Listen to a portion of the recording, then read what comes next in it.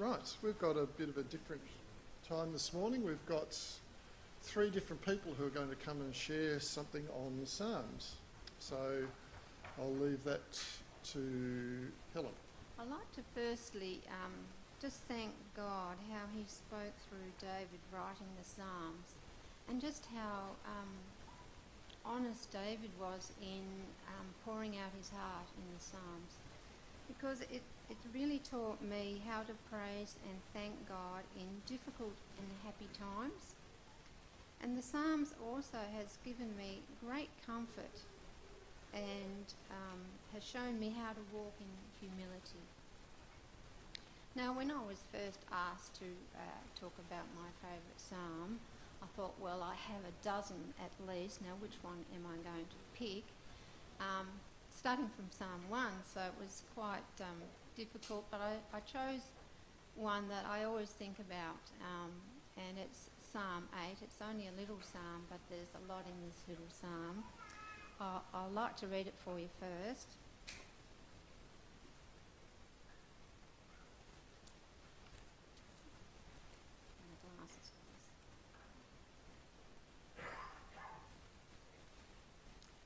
Lord, our Lord, how majestic is your name in all the earth. You have set your glory in the heavens through the praises of children and infants. You have established a stronghold against your enemies to silence the foe and the avenger. When I consider the heavens, the work of your fingers, the moon and the stars which you have set in place. What is mankind that you are mindful of them? Human beings that you care for them. You have made them a little lower than the angels and crowned them with glory and honour. You have made them rulers over the works of your hands and put everything under their feet, all flocks and herds and animals of the wild, the birds in the sky and the fish in the sea, all that swim the paths of the sea. Lord, our Lord, how majestic is your name in all the earth.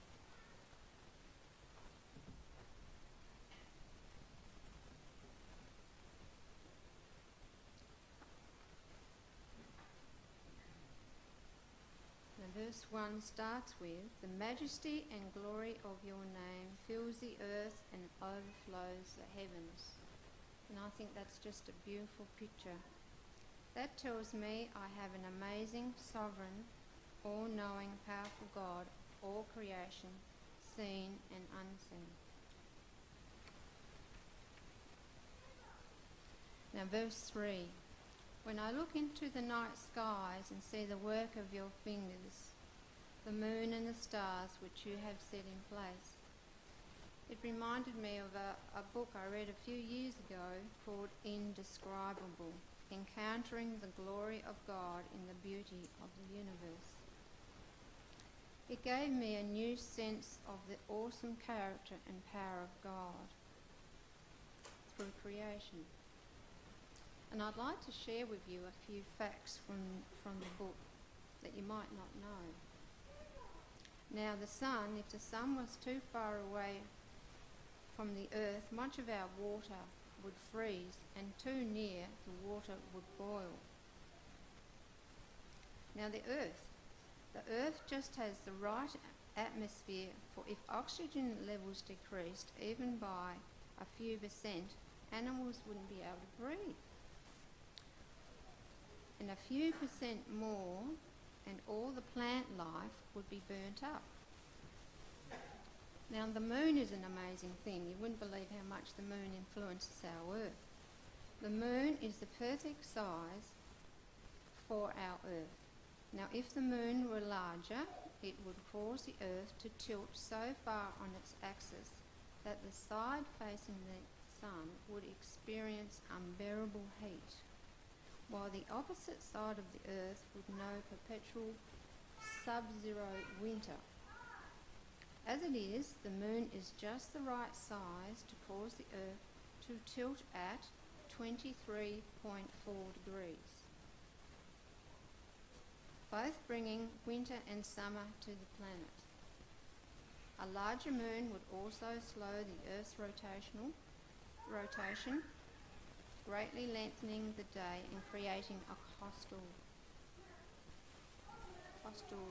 climate. Also, the moon's gravitational pull helps create winds that aid in the distribution of rain throughout the entire earth. Only our God, people, only our God can do that. The God who created the stars, our moon and earth, is the very same God who draws close and extends his hand of compassion and comfort. He calls out the stars and names them one by one. It's hard to believe he names every star. And he knows each of us by name. That's billions and billions of people. The one who spoke out these awe-inspiring wonders into being will always be there for us. Because he is the God of yesterday, today and forever. Now verse 4. What is mankind that you are mindful of them? Human beings that you care for them. You made them a little lower than the angels, and you crowned them with glory and honour. I know at times I do wrong things. I fail most days to walk close to God. But he tells me, no matter how many times I fail, he bends down and he listens to my cries and prayers. And he understands me. He forgives me. I've been adopted into his kingdom and held in his loving arms and covered with his wings, never to be forsaken or taken away. He loves little me.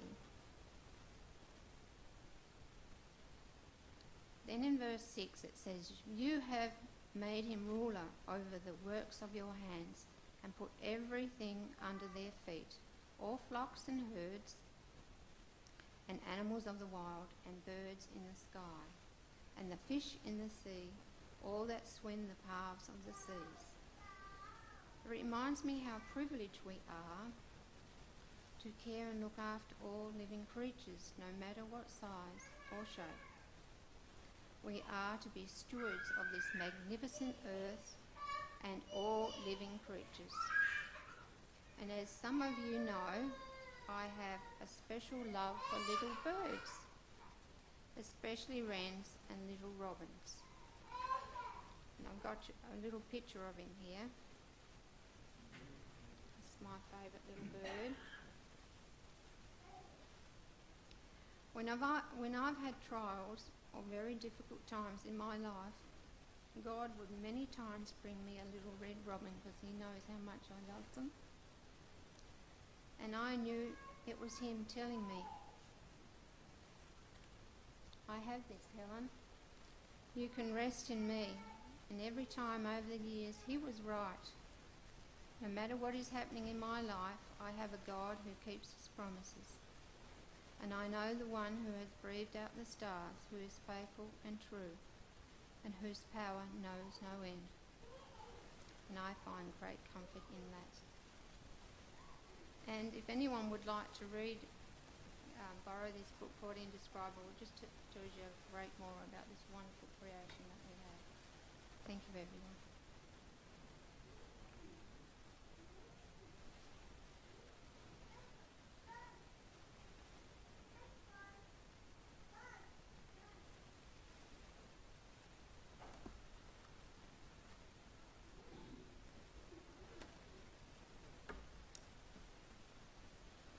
My psalm is 139. The psalm that we are about to encounter will be your worst nightmare or your greatest joy. And so hopefully within 10 or so minutes you will know where you stand. Worst nightmare, greatest joy. Let's read the first 6 verses. O Lord, you have searched me and known me. You know when I sit down and when I get up. You understand my thought from afar. You scrutinize my path and my lying down, and are acquainted with all my ways. Even before there is a word on my tongue, behold, Lord, you know it all. You have encircled or enclosed me behind and in front, and placed your hand upon me. Such knowledge is too wonderful for me. It is too high. I cannot comprehend. So David starts off with a summary statement. O Lord, you have searched me and known me. And then he shares his understanding of what that means because of his journey with the Lord over the time. Verse 2, you know when I sit down and rise up. You understand my thoughts. Verse 3, you scrutinize my path.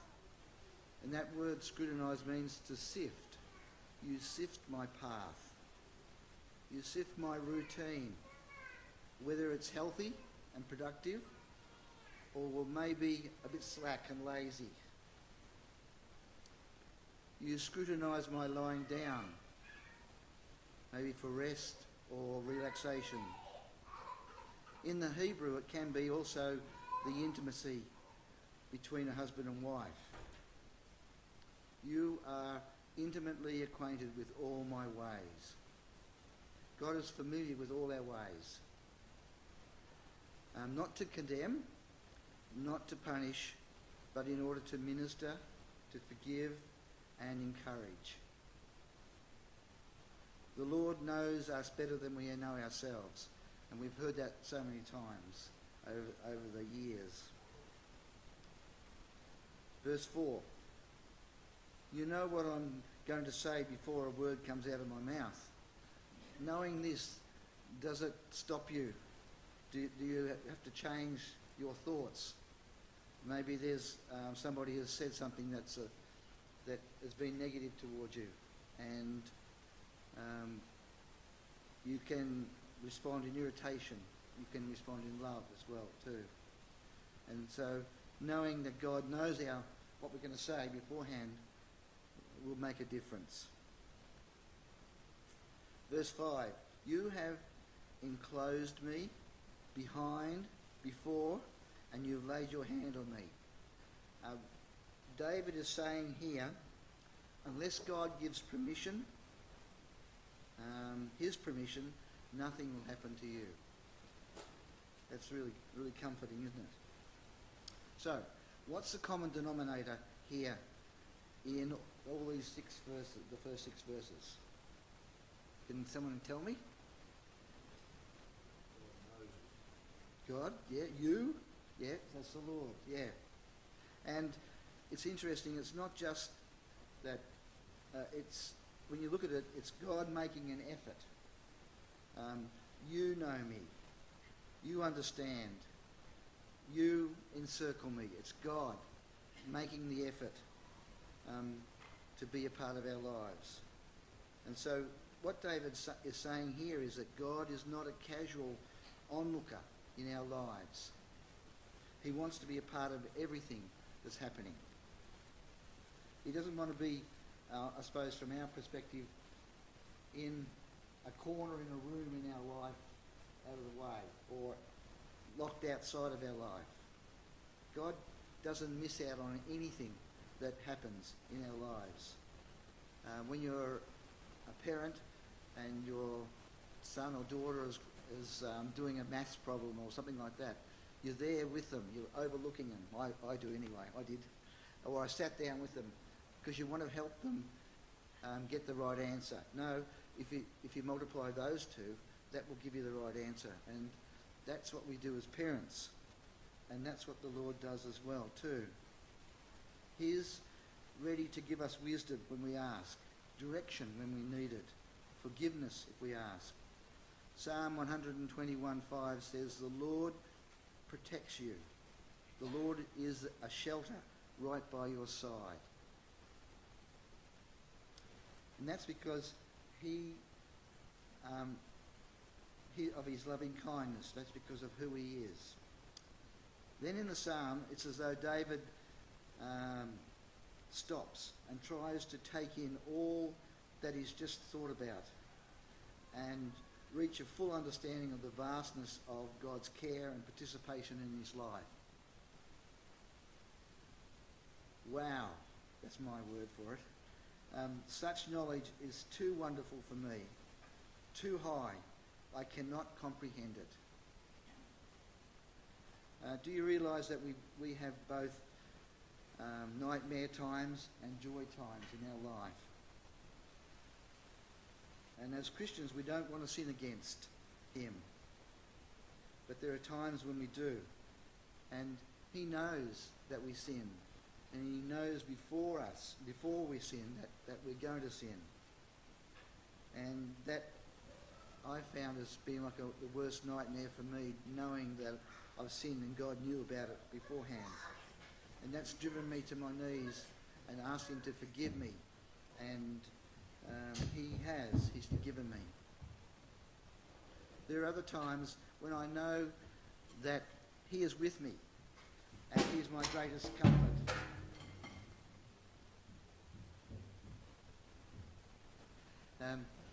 One of my daughters has anaphylaxis, and she was coming back from Mountain River one day to Kingston, and and you know what happens with children? We've got children in the car. All of a sudden they'll say, "Need to go to the toilet." So she stopped, went to took them to the toilet, and I got a phone call saying, "Dad, will you ring the ambulance? I've just been bitten by a jack jumper and I feel as though I'm having a heart attack."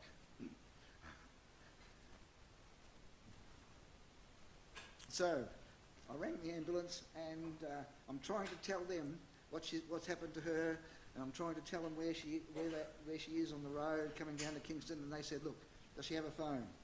I said, "Yes. Tell me her phone number and we'll talk to her." Probably because I was a bit nervous about it all. And so Riley and I went and met them, my daughter, as fast as I could, and got there, and the Lord gave a peace to me, and I was able to look after the boys. I was able to be there with her until the ambulance came and help her as well. Verses 7 to 10 has a wider perspective. And David says, "Where can I go from your spirit? Where can I flee from your presence? If I ascend to heaven, you are there.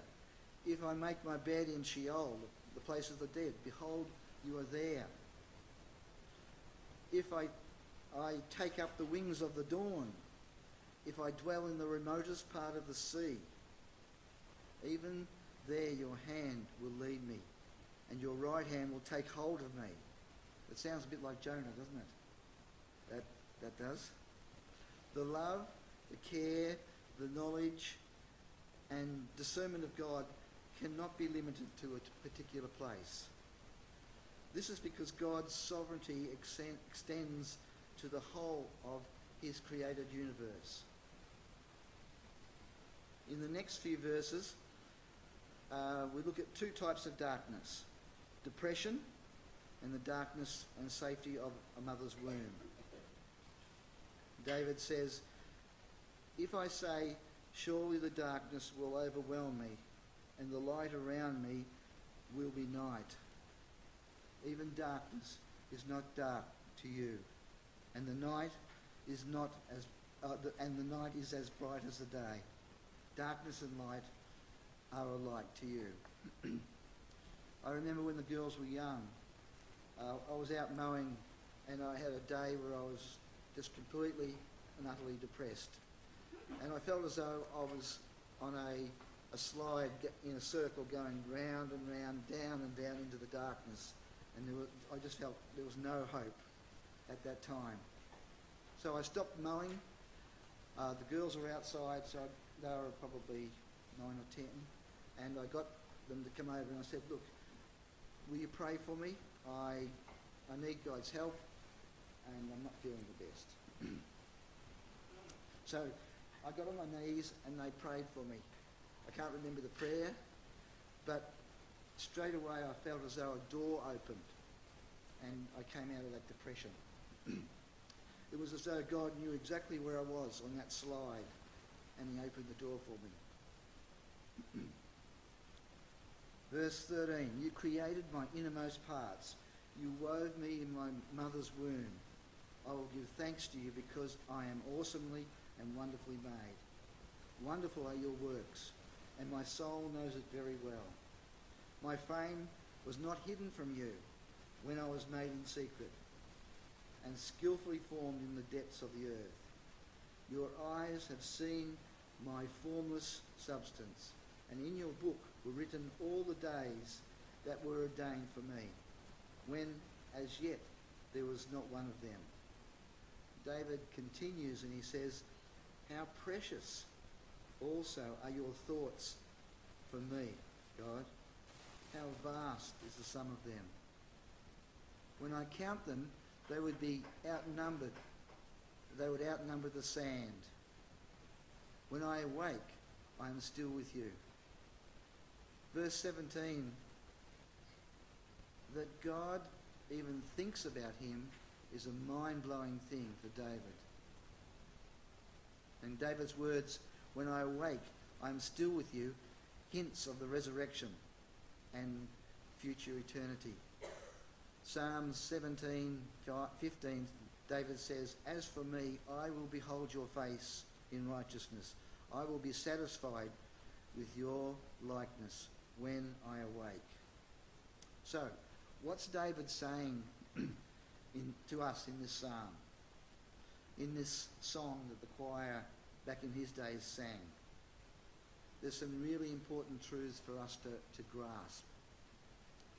Firstly, God has searched us and knows everything about us. God even knew before he created us what we would be like, who we were and that. So that proves that we're not just some random thing. And so we have a purpose for being here. God created us and knitted us together in our mother's womb.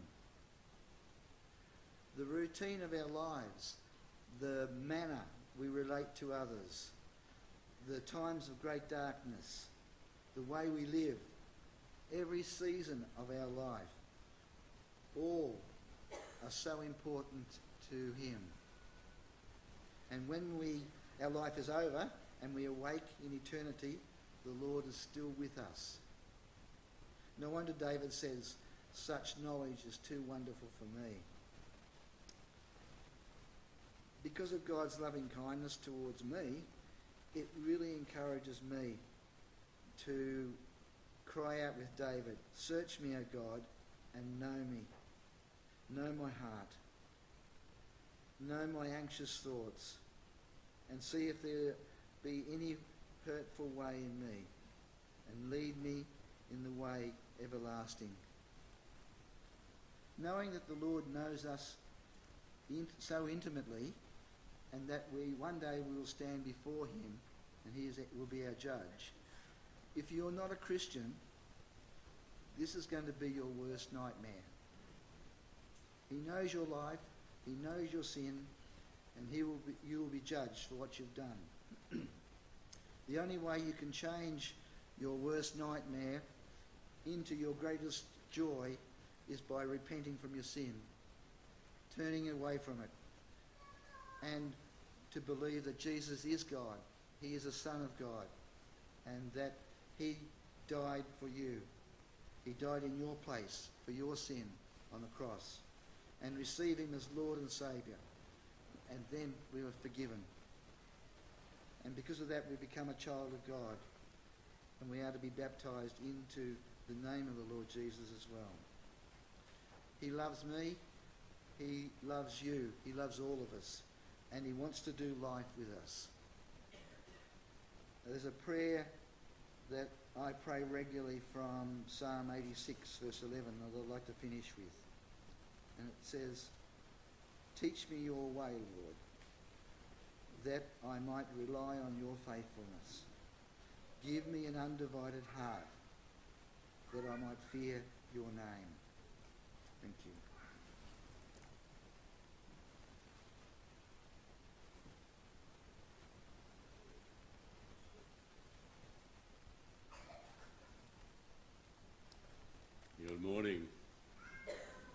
They might have decided to go up in age as we speak, or something like that. The book of Psalms is a fascinating book, and that it covers experiences of life all the way from before conception, right through to death and beyond, and the relationship we can experience with God through all that time. The whole book of Psalms is filled with down-to-earth words, and many of which are applicable to us today. Words we can use as we pray, and songs that we can sing to worship our great Creator. It was, after all, the songbook of the ancient Hebrews. I really appreciate, as does Helen, the way the psalmist looks at God's creation. To me, seeing the wonders of God's creation moves me to worship and praise like nothing else will do. No doubt David, to whom this psalm is attributed, lived for years outdoors as a shepherd, and he would have had first-hand experience of observing nature and the world around him. Barry Townsend and I are fortunate that in where we live, that we look out across the water toward the east, and from time to time we can witness some amazing sunrises with colours that leave me in awe of God's created genius. Psalm 8 that Helen spoke of, and Psalm 19 and many others speak of creation. But this morning I want to look at one that has blessed me, Psalm 104. Psalm 104 presents a wonderful picture of God as creator and a sweeping view of the world that God has made. Spurgeon, that great preacher from way back, said the poem contains a complete cosmos, sea and land, cloud and sunlight, plant and animal, light and darkness, life and death, and all prove to be expressive of the presence of the Lord. And it does. This psalm reminds me that God not only created incredible landscapes and an endless variety of living creatures with intricate detail, but he's the creator, the beginning, the sustaining power, and the end of all things. So let's see what David has got to say. He first looks at the greatness of God himself and says, "Let all that I am praise the Lord. O Lord my God, how great you are. You are robed with honour and majesty. You are dressed in a robe of light. You stretch out the starry heavens." I'll get that right in a moment. "You'll stretch out the starry curtain of the heavens. You lay out the rafters of your home in the rain clouds. You make the clouds your chariots. You ride upon the wings of the wind. The winds are your messengers. Flames of fire are your servants." You will have noticed I'm reading from the New Living Translation, so it may not exactly match what you have in yours. So David then turns his attention to the world that God has made. And he said, "You placed the world on its foundation so it would never be moved." Now, the ancients had some very weird and wonderful ideas of how the worlds existed and how it was sitting on the back of a camel, all sorts of weird ideas. We're used to that photo, but 2,000 years BC, Job said, God hangs the world on nothing. How did he know that? The Creator must have told him. And David looks back to the time of Noah's flood, which he obviously learned through Jewish history, which was passed down by his father. And he said, "You clothed the earth with floods of water, water that covered even the mountains. At your command, the waters fled. At the sound of your thunder, it hurried away. Mountains rose, and valleys sank to the levels you decreed. Then you set a firm boundary for the seas so they could never again cover the earth." And David then turns his attention to God's provision for what he has made. He said, "You made springs pour water into the ravines, and streams gush down into the mountains. They provide water for all the animals, and the wild donkeys quench their thirst. The birds nest behind the streams and sing among the branches of the trees. You send rain on the mountains from your heavenly home, and you fill the earth with the fruit of your labour. You cause grass to grow for the livestock and plants for people to use. You allow them to produce food from the earth, wine to make them glad, olive oil to soothe their skin, and bread to give them strength. The trees of the Lord are well cared for, the cedars of Lebanon that you planted.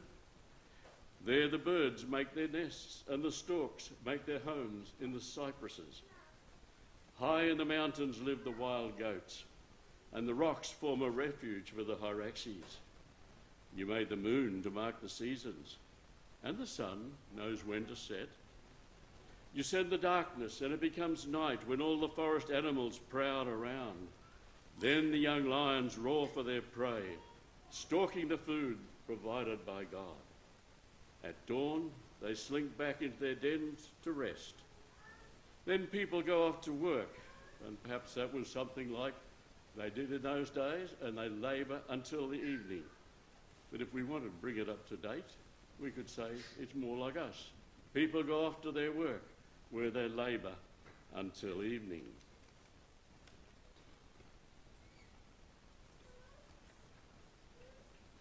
David says, "O Lord, what a variety of things you have made, and wisdom you have made them all.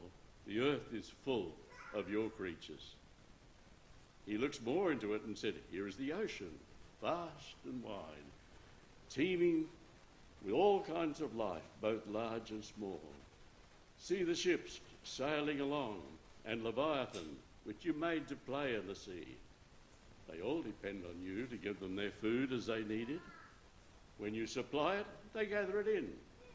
You open your hand to feed them, and they're richly satisfied. But if you turn away from them, they panic. When you take away their breath, they die and turn again to dust." Then he says, when you give them breath, life is created, and you renew the face of the earth. May the glory of the Lord continue forever. The Lord takes pleasure in all he has made. To me, that is amazing. That for some reason, God takes pleasure in me. One of the smallest and most insignificant and sinful creatures that he has made. We are small and insignificant. So it's no wonder that David exclaimed in Psalm 8, "When I look to the heavens, the work of your fingers, the moon and the stars which you have set in place, what is man that you're mindful of him, or the Son of Man that you care for him?" We just sang, "And you loved a people undeserving." That's our God. We are small and insignificant, but we're loved by a God who is big and good and takes pleasure in us. He goes on, "The earth trembles at his glance, the mountains smoke at his touch." And remember how when the children of Israel reached Mount Sinai, and how the Lord descended on the mountain to reveal his law to them, the mountain shook, and the people were in abject fear. So what was David's response as he looked at all the world? David cries, "I will sing to the Lord as long as I live. I will praise my God to my last breath. May all my thoughts be pleasing to him, for I rejoice in the Lord. Let all sinners vanish from the face of the earth. Let the wicked disappear forever. Let all that I am praise the Lord." And he gives his final crescendo, "Praise the Lord." And I believe that should be our response as well. We should join with David, because commands to praise the Lord occur some 175 times throughout the book of Psalms. And the last verse of the last psalm says, "Let everything that breathes sing praise to the Lord." When you and I breathe, they tell me on the average of 22,000 times every day. So that includes us. Just last Sunday we were singing, "It's your breath in our lungs, so we pour out our praise, so we pour out our praise to you." And this should be something we do not only on Sunday mornings, But every day of the week we should praise him in a way that brings about change in our lives and reaches out to other people as well. Praise him not only for his incredible creation, but for who and what he is. Looking at God and his wonders, I can't help thinking of the chorus of that song, Down from His Glory, where we sing, oh, how I love him, how I adore him, my breath, my sunshine, my all in all. The great Creator became my Saviour, and all God's fullness dwelleth in him.